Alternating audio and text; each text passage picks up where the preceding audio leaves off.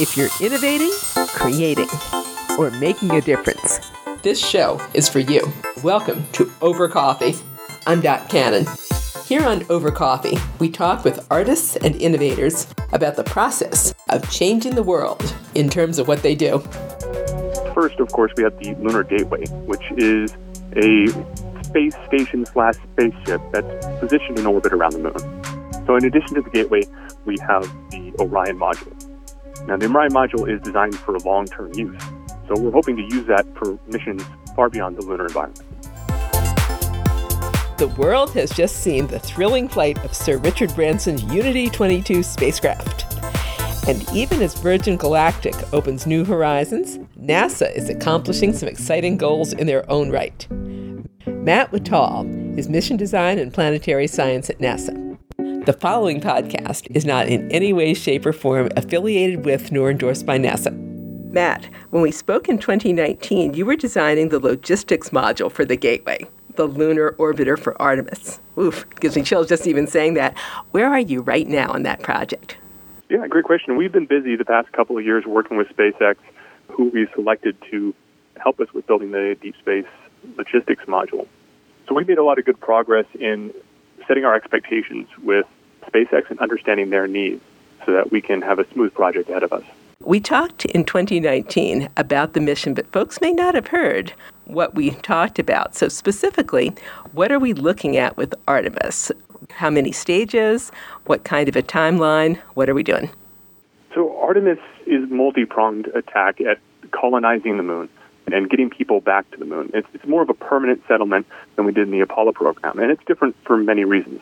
First, of course, we have the Lunar Gateway, which is a space station / spaceship that's positioned in orbit around the moon. This allows us to reuse certain modules when we go to the lunar surface and back, making it more sustainable and cost-effective to access the lunar surface.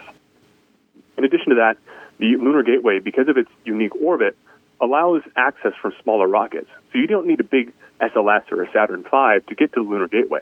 That means that commercial partners and international partners alike have access to the same facilities that NASA does. And this is important so that we can open up the moon to more partners. And the more people that you have going to the moon, the more interest you have, the more sustainable and long-term we can make that lunar habitation.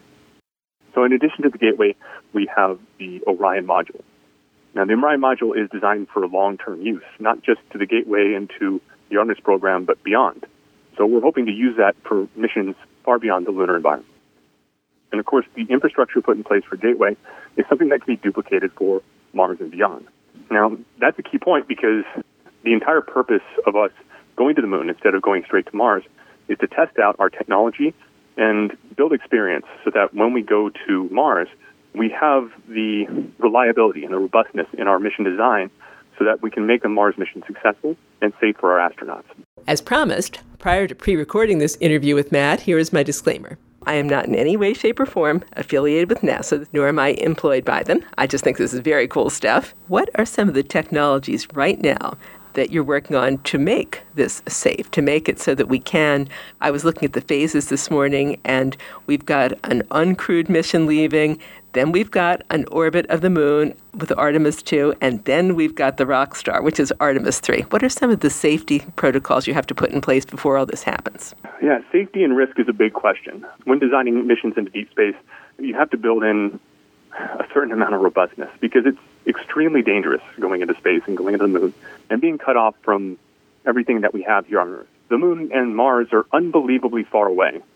So building in safety in the mission is a big question, a very important concern. Speaking of specific technologies, you have to worry about radiation shielding from the astronauts. The further you get away from Earth, the less you have the Earth's magnetic field protecting you. So you need to build in some radiation shielding in there. In addition to that, the astronauts have to spend a lot of time working out. So you have to build a lot of human health considerations. I mean, the Orion capsule has an exercise bike built into it. You didn't have anything like that in Apollo because we've learned over the past 20 years of the International Space Station that astronauts, when spending a long time in space, they tend to lose a lot of muscle mass and even bone mass. So you need to make sure that they're staying healthy that entire time. In addition to that, we're working on technologies to make the moon more sustainable. Some of these are like what you talked about with the gentleman a few weeks ago, check his name. Steve Jones, possibly? Yes, Mr. Steve Jones. So his work with the ISS and learning how to grow food in space, that's going to play an important role in colonizing the moon. The longer time you spend in deep space missions, the more you have to worry about food and water. That's one advantage that the moon gives us, is that the lunar surface has been found to be rich in ice, especially in the South Pole. So we can harvest the water when we get there. That is just mind-blowing to me. Something I would never have thought of, and I read a report that you wrote about it recently, lunar dust. What kind of hazard does this provide for a spacecraft or any other kind of lunar mission? Yeah. Oh, thanks for checking into my work. Yeah, lunar dust is something we found out during the Apollo program is a real problem. And learning from Apollo, we've seen that not only the dust on the surface is a problem both to astronaut health and the function of machinery, but the high-velocity dust as well can pose a problem to not just local environments, but the really high-velocity stuff can land anywhere on the lunar surface. It's like a global bombardment of dust. And the larger your lander is, the more the problem that is.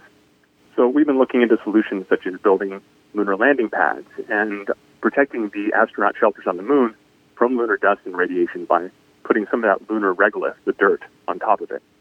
So that's more about building safety into the mission as well. Of course, you make it look easy. It is not that simple. How do you determine where you're going to land on the moon?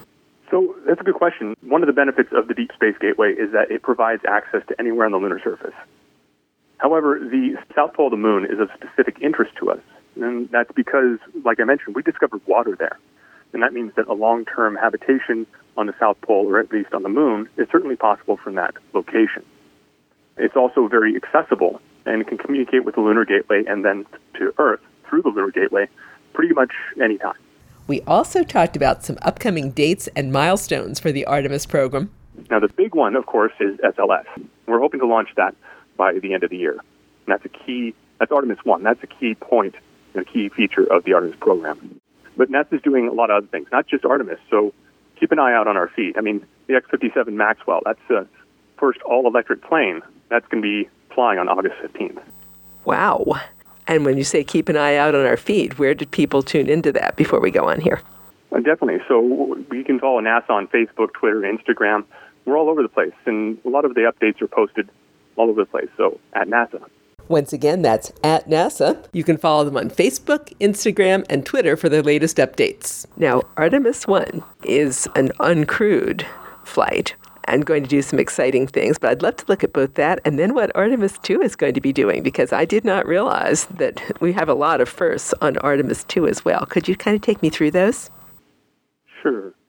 So Artemis 1 is the first Artemis mission to go to the moon, but like you said, it's uncrewed. So it's a demonstration of all the equipment and its capabilities to make sure that we can really do this and demonstrate the efficacy. Artemis 2 is the first manned mission to the moon. Now, not to the lunar surface, but it is in orbit to the moon. So it's kind of going to be a repeat of Artemis 1, but with humans on board, and then we'll be able to see how this trip to the moon and this longer-term mission takes effect on the human body.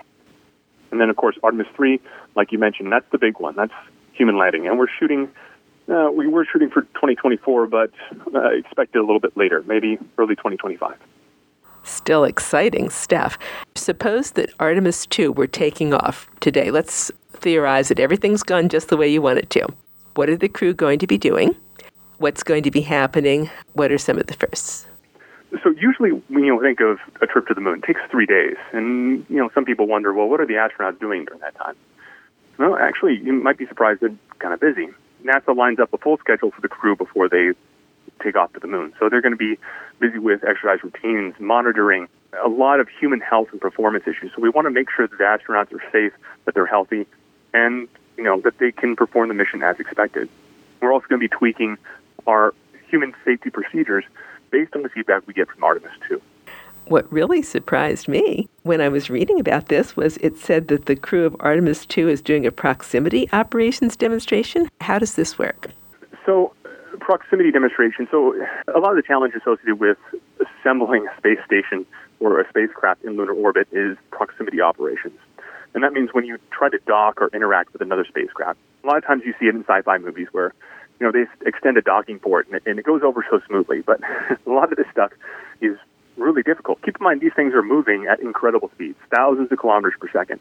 And you need to get these things that are moving faster than any jetliner to line up and, connect to each other. That's extremely difficult, especially when you're doing it so far away. So we have to make sure that the algorithms are correct, that the systems line up, that all the mechanisms that we tested here on Earth work the same in space.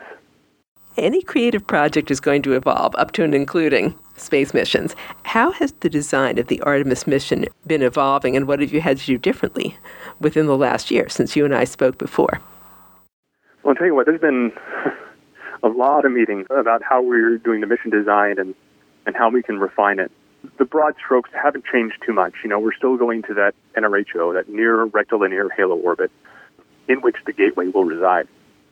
But there's been some tweaks to the logistics capabilities, and we've been doing a lot of research to see how we can get more cargo and more payload to the gateway and to the lunar surface for less delta V and less propellant, cheaper. And so we've looked at a few different things, such as the ballistic lunar transfer and more recently the reverse lunar transfer for lunar sample return. So using these kind of unusual weak stability boundaries, we can exploit those to make a more efficient transfer of goods and services. And of course, you mentioned the other nations before working with us on the Gateway. How are some of them collaborating? This is the exciting part, is that we're getting some serious interest from some of our close partners, such as JAXA and CSA and ESA. So that's the Canadian and European space agencies as well. And they've all signed on to the Artemis Accords, which is our agreement on how we're going to cooperate and explore the moon together. And I mentioned before, all this international cooperation, opening up the gateway to our partners is really important, because the more international partners you have on board, the more the mission is ensured. The more hands are in there, the more likely it is to succeed in the case of the space mission. Exploring the moon is cool to start with, but what are some of the science goals of the Artemis mission? If it's really successful, what do you bring back and how do you use it? That's a really broad question. A lot of people are interested scientifically in the moon. I mean, for my work, of course, I'm interested in understanding lunar dust a little bit better so that I can ensure the safety of astronauts and crew. And understanding the dust behavior on the moon applies to exploration of the entire solar system. But more than that, we want to learn about the origins of life on Earth and the origins of the solar system in general. The moon is kind of like a time capsule in that a lot of the events that took place early in the solar system's history have been sealed into the moon's history. There hasn't been wind or water or erosion on the lunar surface, so we can really look back into the early solar system and get an understanding of that. And as I mentioned before, the Artemis program is a prototype for our exploration of the deeper space destinations, such as Mars. So there's a whole bunch of science that's tied into habitability and sustaining human life on the moon that applies directly to deeper space exploration. Perhaps the most significant one is, I want to remind everyone that when we do the science that we do on the moon, all the technology that we develop feeds back into your daily life. So advancements in solar power technology make green energy more doable here on Earth. And of course, the advancements we make in farming and water and recycling, all these things are very necessary to sustain human presence in deep space. But they also play back to having a greener and more sustainable future here on Earth. So the technology we develop at NASA directly benefits not just people in the United States, but all over the world. I realize I'm talking to a maker. You and I, when we spoke before, you mentioned that you had gone to a maker fair. What is one of the absolute coolest technologies you've seen developed within the last year or so that you can tell me about? I have a lot of cool ideas, but they're just math, and I don't think it's as cool to everyone as it is to me. But I think in practical terms, some of the advancements that has been made in spacecraft autonomy, I think just in the past year, SpaceX demonstrated autonomous docking, or right around the time of our last interview.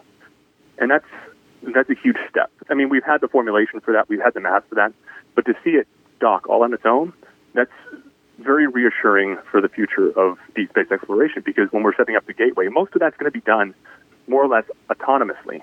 So we're going to be watching here on Earth, but because there's this 2-second time delay for communication to and from the moon, we're going to have to pretty much watch it happen on its own. So SpaceX's demonstration of that technology is the prototype for building the gateway and beyond. Wow, we've got the ultimate autonomous vehicle here. This is amazing. We haven't said one word about the Artemis Base Camp and what's going to happen when they get to the moon. We covered it briefly last time, but would you tell me a little more in depth about, let's say that Artemis 3 happens, you said probably 2025, they're now on the moon. What do they do? So the first mission is, it's kind of establishing, doing some surveying, planting the flag, getting some measurements, gathering some samples, coming home. But that's an important step. That's demonstrating the technology, demonstrating the human landing system, and putting people back on the moon. That's the anchor. Now, once we've done that, then we're going to start working on lunar sample collection in situ, which means using the resources on the moon to demonstrate technology. Ultimately, the goal here is to do some things like 3D structure printing on the moon. I mean, we've demonstrated this technology here at Kennedy Space Center with what is essentially a big 3D printer arm, and we can print parts and print bases. And so if we can eventually get that on the moon, then we can print our entire habitats, which is just mind-blowing, using the stuff that's already there. Think about all the infrastructure that goes into building a house, right? You have to have the lumber yards. You have to have the people that are making the drywall. They have to make the paint. They have to make the wires, mine the copper for the wires inside the house. That's a lot of infrastructure, and we need to figure out a way to condense that and send that to the moon. And 3D printing really opened up a significant part of that. So we can 3D print the walls and all the insulation, and then all we have to do is bring along some of that electrical wiring and build up the infrastructure from there. That comes right back to what you were saying about how what happens in space and happens on the moon directly affects what we can do on Earth. Think of the implications of that for the future here with construction on Earth. That's amazing. Yeah, exactly. Yeah, I mean, a lot of our mining and resource collection technologies can be very damaging to the environment, especially some of this large surface mining. So if we can develop more efficient ways of recycling and utilizing materials, things that are less destructive, and all that miniaturization that needs to happen to go to the moon and Mars will directly impact how we do business and how we lay out our infrastructures here on Earth. And stand by for some exciting opportunities and resources as those Artemis launch dates get closer. Of course, when Artemis takes off, there's definitely going to be some public relations opportunities. So teachers and classrooms are going to be able to interact with the astronauts and ask them questions. And you'll be able to interact with NASA, especially today with all this technology that we have and all the social media. You've seen what we did with the Perseverance landing. That had more cameras on board than any other lander, any other mission that's gone before it. We could actually see the landing of the rover. And, as you mentioned before on your feed, I mean, that's amazing. To be able to see a landing happening on the planet, an SUV-sized rover dropped by cables from a jet-propelled landing vehicle, 7 minutes away in light time, all on its own. The difficulty of that and the amazing success of that mission is hard to overstate. But that kind of interactivity, that kind of public relations effort is going to be mirrored with the Artemis program. So be on the lookout for chances to interact with the astronauts, interact with Artemis crew, and see what it's like to land on the moon. Wow, definitely. What has been, and this is going to be a totally unfair question because it's like asking your favorite child, but what has been one of the moments that has just raised gooseflesh on your arms since we talked last year on working on the Artemis program? What's been one of your absolute favorites? There's been a lot of them. Continuously seeing the images sent back from Juno, which is still in orbit around Jupiter, is always amazing. Always check up on that site because the images that come back from Jupiter are just amazing. But I think what really did it is what I just mentioned, that landing on Mars. Being able to watch the lander being dropped from a sky crane. It's mind-blowing, absolutely mind-blowing. I would be hard-pressed to imagine that I could watch that in video just 10 years ago.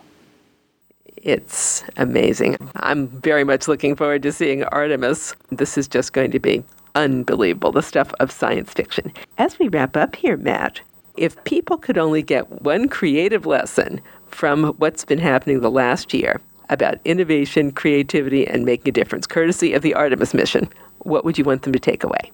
I think with that one, I'm going to say that the most important thing is what we can do when we work together. NASA doing things on its own could only get so far. Our budget isn't what it used to be, comparing it to the Apollo program. But when we engage with our commercial partners and we engage with our international partners, and we all share the same goal, then pretty much anything is possible. And I just want to emphasize how NASA couldn't do what it does without the support of not only its commercial and international partners, but the people as well. So if you support our goal, make your vote count, and we'll keep doing what we do. Matt, thank you for your time today. No problem. I've definitely enjoyed it. Thanks for having me on. You and I have been listening to Matt Whitall, Mission Design and Planetary Science at NASA. Follow NASA on their social media at NASA on Twitter, Instagram, and Facebook for the latest updates on the NASA Artemis Lunar Exploration Program. In addition, if you'd like to read an overview on the NASA Artemis program, take a look at nasa.gov/specials/Artemis, where you'll see a summary of the program and what all the phases are, what's going to be happening. And get ready for some exciting times ahead as NASA brings humanity back to the moon and beyond. And that concludes this edition of Over Coffee. Thank you for listening. Listen to more Over Coffee podcasts at twomavericks.com. That's 2 TWO Mavericks, Maverix. And you can contact us at twomavericks@gmail.com. The music you're hearing is royalty-free production music provided by Pond5 at pond5.com. I'm Dot Cannon. Here's wishing you a cappuccino day.